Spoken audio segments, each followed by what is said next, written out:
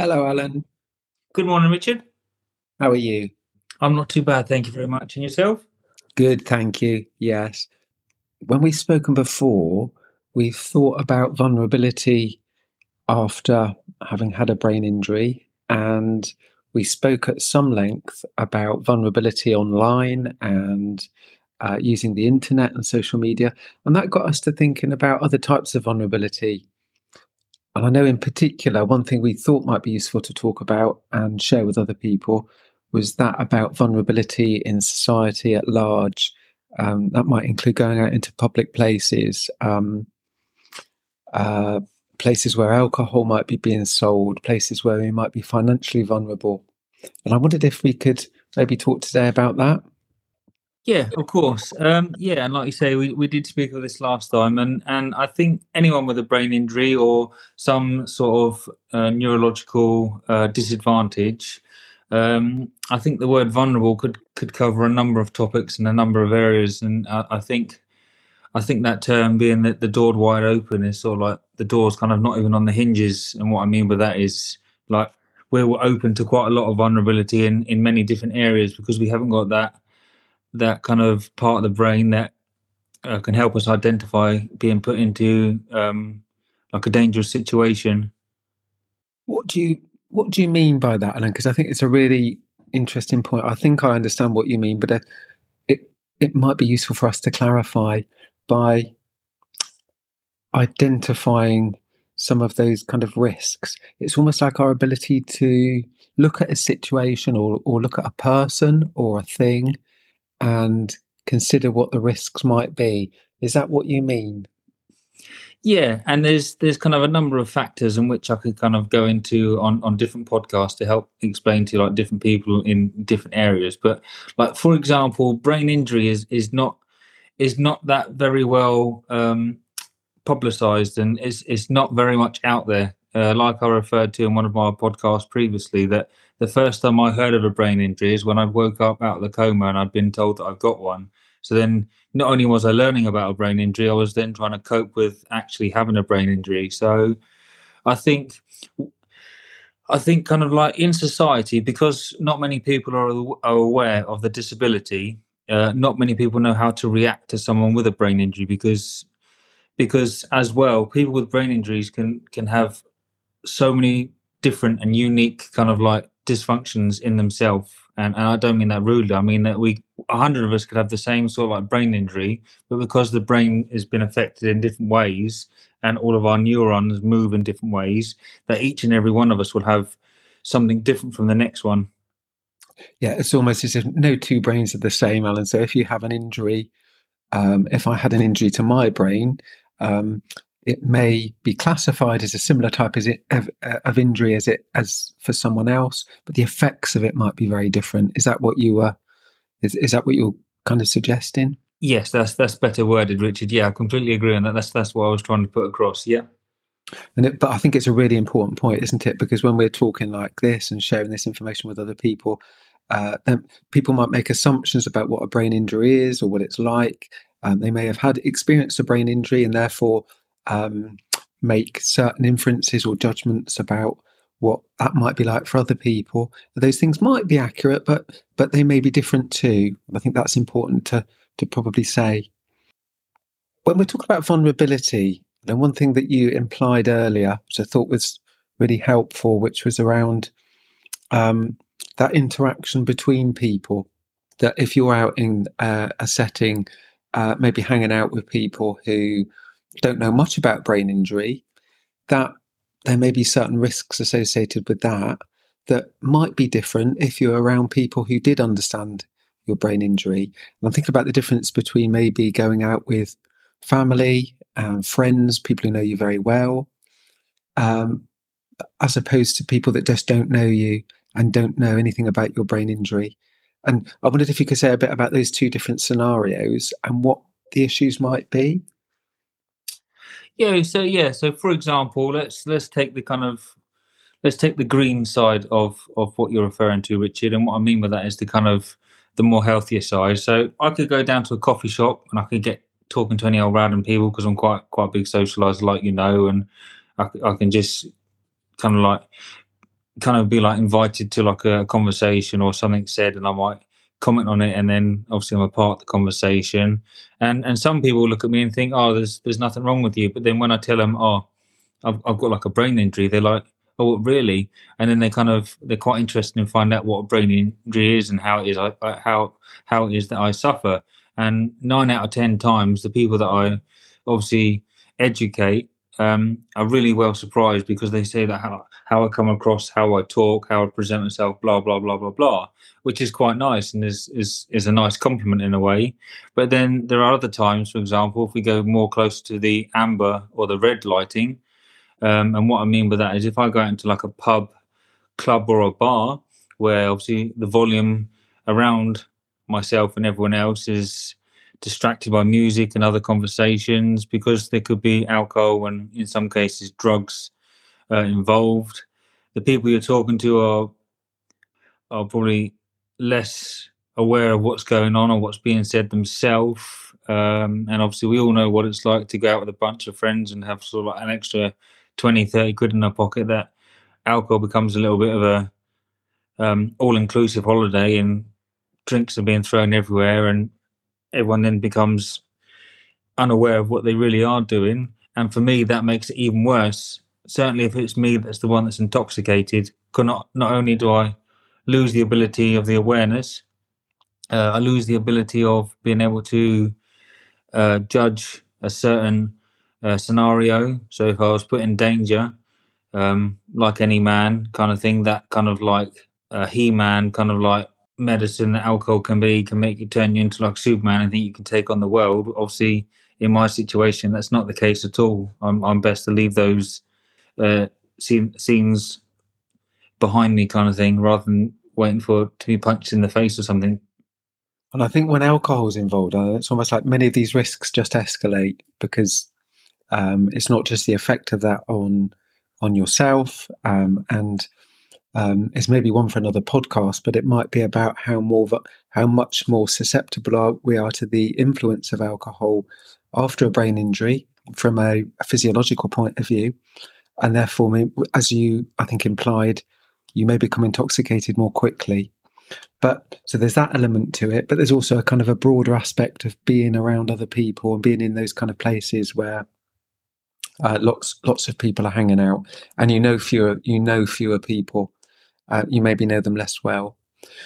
One thing we did, Alan, I don't know whether you remember this, it was many years ago, as part of your rehabilitation, actually. It was when you were going back out into those environments again, we had those lists, didn't we? So we had people who were on a green list, who knew you very well, knew about your brain injury and probably understood it pretty well, who we considered to be quite low risk.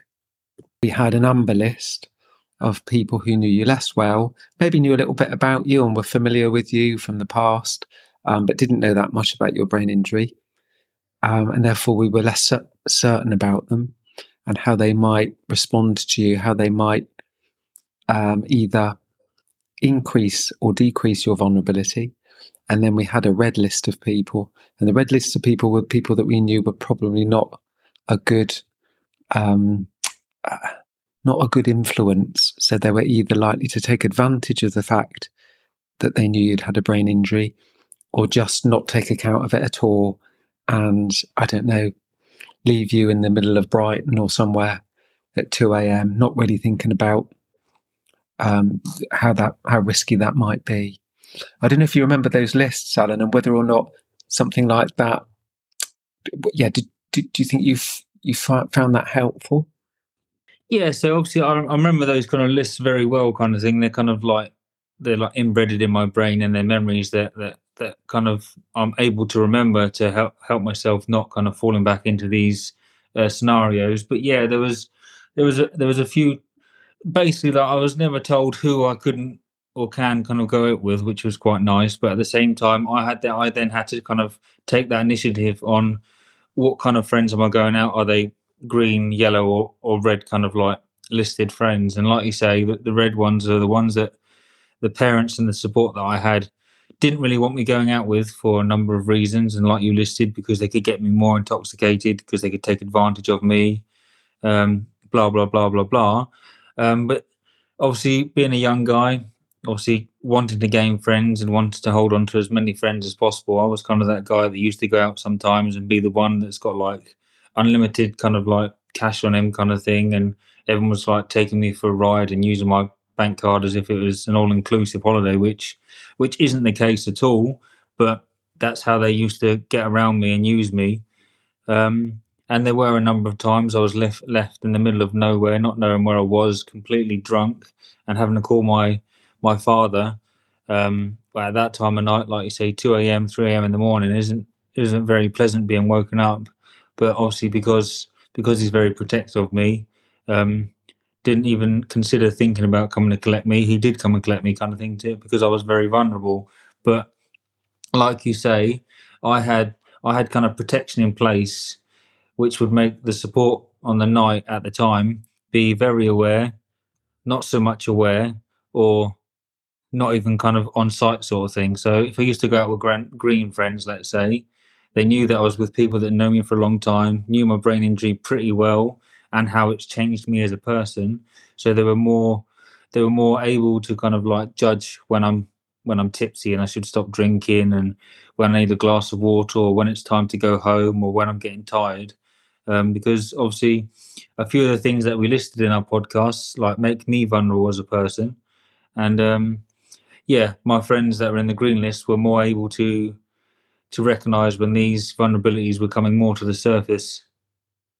And do you think, Anna, because one thing that I remember us doing, and trying to sort of think back, because it was a long time ago, wasn't it? And we don't necessarily refer to those lists anymore, but we used it almost like a matrix. So it was almost like if you went out with someone and we knew that they fell in the red sort of list, we would have to ensure that there was also someone around you who was from the green list in order to balance out that risk.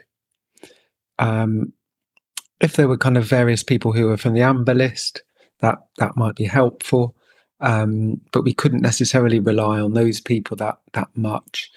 So we would, the green people were kind of high premium people, weren't they? Because we knew that they would probably not, it wasn't guaranteed, but they would probably be vigilant about your level of vulnerability and how things might change in the course of an evening, how intoxicated you were. But of course, they were out to have a good time too, so we couldn't rely 100% on that. But it seemed to work quite well a lot of the time. I'm thinking as well, and one thing that I noticed with as healthcare professionals, we think about risk quite a lot, whereas for many young people who are going out to pubs and clubs, etc., they might not really think about these risks that much. And looking back, do you think you thought about them that much? Did they seem that important at the time? Obviously, because I was quite young at the early stage of my recovery, I don't think I could honestly say that I did ever think of the risks being as high as what they were. But obviously, looking back in hindsight and being an adult that I am now, and looking back, I think I was very silly at times. I think I made immature decisions. I did hang around with the wrong people. Um, yeah, if I kind of knew back then what I know now, I think I could be 10 times better than man, because I would have avoided a lot of situations that I got in through being young, silly, and wanting to experience life like a normal teenage kid would do. But I was always forgetting that I had that brain injury badge, label, whatever you want to call it, over my shoulders, which sometimes I try to forget about. But it doesn't matter how hard you try to forget about it, it'll always be there. Sadly, obviously, my brain was injured, and I have to live with it and work around it, not against it. Do you think, Alan, that you mentioned about forgetting that you'd had a brain injury, which might seem odd to some people because they might think, well, how do you forget that? But maybe it's not just about forgetting, it's also about just being aware of it, isn't it, in certain situations? And the question that I was going to ask you was, do you think that is vulnerability? Or do you think vulnerability is also about maybe not being able to understand other people? So, you talked about being able to identify risks, to look at a situation or a group of people or a person and think, right, okay, this is quite risky. Do you think that was affected by your brain injury as well as not being necessarily able to understand what had changed in you? Yeah, so I think so like accepting that you have a brain injury is quite a big part of anyone to accept and anyone to kind of give into and say like, oh, okay, right, I have got a brain injury. I need to sort of like slow down, be safer, be more careful, be a bit more vigilant, maybe plan my life a little bit better. And I'm not saying that you need to be kind of like a prisoner, kind of like handcuffed to someone 24/7 and be looked after and watched everything you do. But I think being aware of what you can and can't do is a big part of being able to move forward and progress with your brain injury. Um, I'm the kind of person where I'm not kind of like, I don't usually give in. And a lot of people who know me, I'm probably one of the most stubborn people you'll ever meet when it comes to like giving in or giving up or sort of like saying I surrender kind of thing. I'll kind of fight to the last punch I can throw or to the last minute I'm on my foot kind of thing. But it after being able to accept that I had a brain injury and I'm not the exact guy that I was before my brain injury, I felt that my rehabilitation just suddenly sped up in the sense of I was more honest to myself. I was more honest in my abilities. I was more honest in what I couldn't do. Like things just become much more easier because I kind of not so much accepted the brain injury because there's no such thing as accepting it and there's no such thing as remembering or forgetting that you've got a brain injury. But I think being able to um, be aware of what you are unable to do, I think is a big help of being able to list them how vulnerable or not so vulnerable that you are. That's a really interesting point, Alan. And that whole that word acceptance that you use is, I think, going to have a lot of resonance for many people, and potentially for some people who are listening to this, they might be curious as to how long that process took for you. And it may be a very difficult question because it may not be possible to pinpoint when those things change that you're describing. But looking back, because you're looking back at this with a great deal of hindsight, how do you now think about that? When do you think you got to a point where maybe you were starting to get better at recognizing some of these changes that were associated with your brain injury? So obviously, when I kind of woke up out of the coma, like I would say that I had accepted that I had a brain injury to a point, but like I say, because I'm one of these stubborn guys that very rarely gives up unless I really kind of have to, sort of thing. It was big for me to kind of let go and actually say, right, okay, I've got to wave the white flag. I know my dad, for a number of years, always used to say, "Oh, it's about time you kind of accepted you got a brain injury, and it's about time you accept you got a brain injury, and it's about time you got accepted a brain injury." And it's like that used to kind of annoy me a little bit because I had accepted it. I had kind of like tattooed it on my body so that it's never going to disappear and it's never just going to suddenly vanish or be able to be washed off or it's just going to heal overnight. Like it annoyed me from the sense that I accepted what I have, what I've lost, and kind of what I could be. Um, but it was more about, I think, for me, is maturing a little bit because obviously at the age that I wasn't quite an adult, but I wasn't a teenager. I was in that kind of middle group of kind of changing from one group to the other group, and I think I needed to make a few mistakes, errors, and bad choices to not only be able to learn from them, but then to be more acceptant to seeking and looking for advice.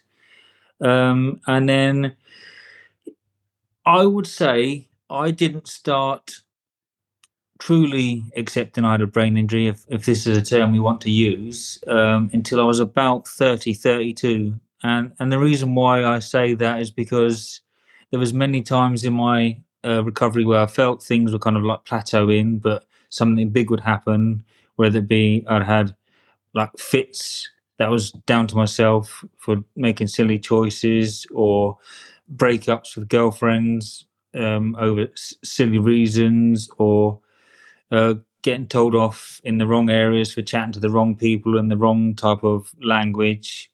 And I think because I'd experienced all them for what I felt was in my minor adult life, I think I then turned around and said to myself, maybe I should start listening that bit more to people that are experts and are offering me advice in the professional world, to see if it would help change, which I tried doing.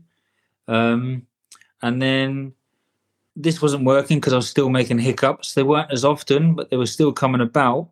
And then I was introduced to a new professional, who I felt I kind of got on well with from day one when I met him. And we were discussing something, and he then kind of suggested a drug that, again, I wouldn't have kind of accepted. I was a little bit resistant at first, but when we kind of agreed to trial it, and if I didn't need it, we would reduce it. But if I really needed it, then we'd increase it. I think that's when, that's when my full acceptance of that I had a brain injury fully come about, because I believe this medication kind of slowed my brain down a little bit, did whatever it did with the chemicals within my brain, and then helped me kind of understand and realize that kind of a lot of my thoughts were impulsive. Impulsivity and risk, they tend to come hand in hand, Alan. I think we often, as psychologists, as healthcare professionals, we're very aware of some of the perils of impulsivity. And of course, we can all be impulsive from time to time, but we know that possibility is increased after certain types of brain injury. So I think the fact that you've raised that, I think, is really important. The other thing that struck me as you were talking, Alan, was that you were reflecting on your past behaviour, particularly when you were quite young after your injury, and describing it as being silly and immature, and maybe hanging around the wrong people and making some bad decisions. But it got me to thinking that maybe we all do that when we're young, and that's kind of part of learning. That's kind of how we learn about things like vulnerability. It's how we learn about ourselves. It's how we learn about relationships. So I know you're being kind of quite hard on yourself there a little bit, Alan, probably in order to make a point about the stages of recovery. But I think it is worth pointing that out, that depending upon people's age at the time of injury, that they're going to be going through these normal life stage transitions anyway. So they will be learning about relationships and learning about social kind of norms and activities. That's quite important, and it's quite important that people do make mistakes, and they often make those during certain stages of their life, which enable them to develop as a person. I think maybe the important thing that you're reflecting on is doing that with a brain injury can actually be different. Maybe you feel that took, I don't know, maybe you feel that took longer, or that you went through the process in a slightly different way.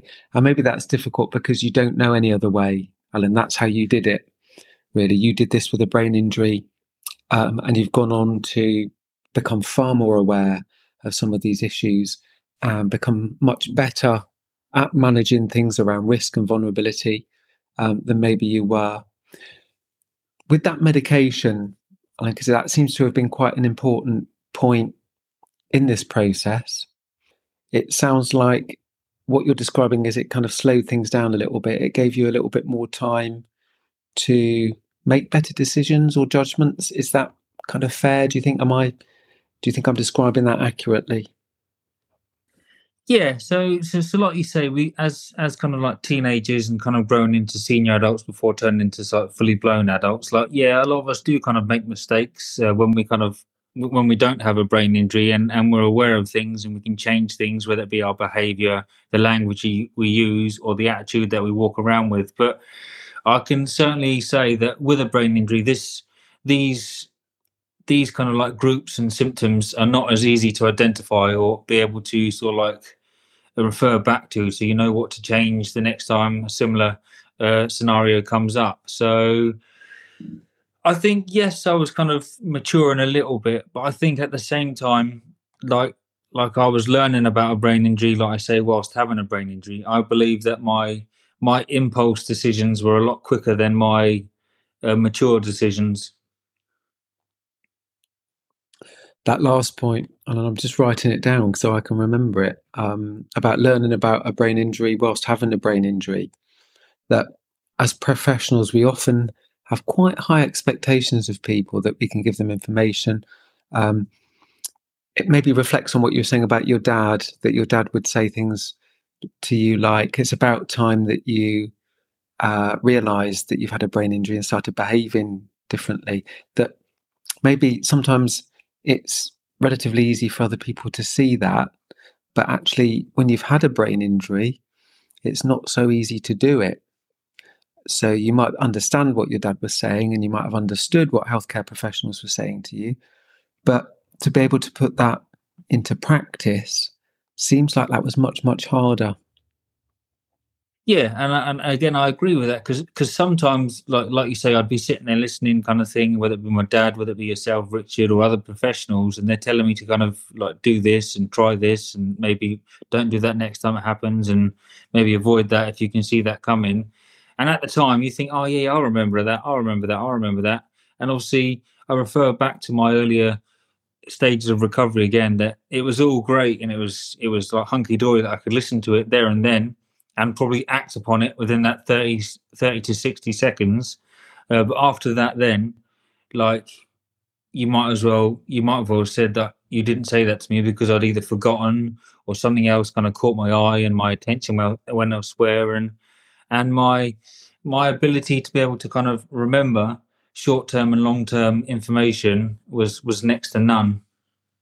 So I was like trying to piece it all together. What you're describing is actually quite a complex set of processes, isn't it? Being able to assimilate new information, think about what someone's saying to you, think about yourself and previous experiences, to put that all together in the moment to form a view is actually, I think we take it for granted, Alan. It's quite a complicated, um, it's quite a complicated process that, and maybe even when we're younger, it's hard to do that. I mean, there's more and more research now about how adolescents think, and some of the impulsivity associated with their behaviour.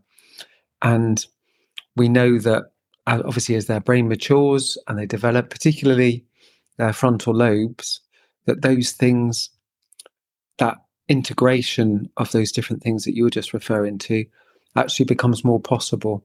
When it becomes more possible, they can then behave in different ways, so they've got a greater range of options available to them. Whereas we'll often berate adolescents, I know I do, my adolescent children, of why didn't you think of that in that situation? Because you already know that that's kind of happened to you before, but they're not able to do it in the moment. And maybe there are some similarities there. Helen, if someone were to meet you, I'm just wondering, do you think they would know that you'd had a brain injury? Going by sort of like past experience with kind of, like, say, meeting random people, whether that be in a bar, a pub, a cafe, a restaurant, whatever like that, and I discuss my disabilities and who I am as a person. Like I say, 9 out of 10 people would turn around and say, "Oh, you'd never know, you'd never realise," like, because the way in which you kind of communicate, the way in which you put yourself across, the maturity that you kind of act in, the physique that I've got. Like I say, a lot of people would look at me and immediately label me normal. Um, and I'm coming off subject a little bit here, but there was a number of times where I walked into an interview to be able to apply and receive benefits, and there was a number of occasions where the doctor or professional that I was seeing thought I looked that well and spoke that well that I was written off of being entitled to them. And I'm not going to go into it because it's part of my private life. But obviously, I had to then get solicitors and that to appeal to this to turn over the decision. Mm. But what I'm trying to say in the long-winded way there is not everything is as good as you see it. It's what's on the inside that makes the person. Absolutely, and I'm thinking about invisible disability. That's probably a double-edged sword, isn't it? Is that there are probably good things about that in terms of integrating socially, and how you feel about yourself. But equally, people aren't always going to make allowances for things that for you may be different or difficult in a way that they might otherwise if they did know about your injury. And appearances can be deceptive, because part of me thinks that if someone were to find out that you'd had a brain injury who didn't know, that there are different types of people, aren't there? Some people would be very curious about that and they'd want to know more. Other people would be quite inspired by it and think, gosh, that's incredible what you've been through, Alan, and the rehab that you've done, and how well you've done with your life. Whereas other people might see that as being a weakness that they could exploit, and that might increase vulnerability in a social context. And we don't know when we meet people to begin with which of those groups they might fall into. So it comes back to the green, amber and red groups again, doesn't it? Is that certain people are going to be very respectful of that and very supportive. Other people are going to be maybe quite ruthless and exploit that as a weakness. And then some people can also use that as a way in which to manipulate you. Indeed. And I think that manipulation can take different forms, Alan, can't it? It can be almost done in such a way that you're not aware of that. Yeah. And until it's maybe too late, or at other times it might be more evident that they're trying to do that. And there's a number of things there, and some of which I'm aware it would be really useful to talk about further. One in particular was around impulsivity and medication, because that's something that you flagged today that I think other people would really find interesting and probably want to know more about.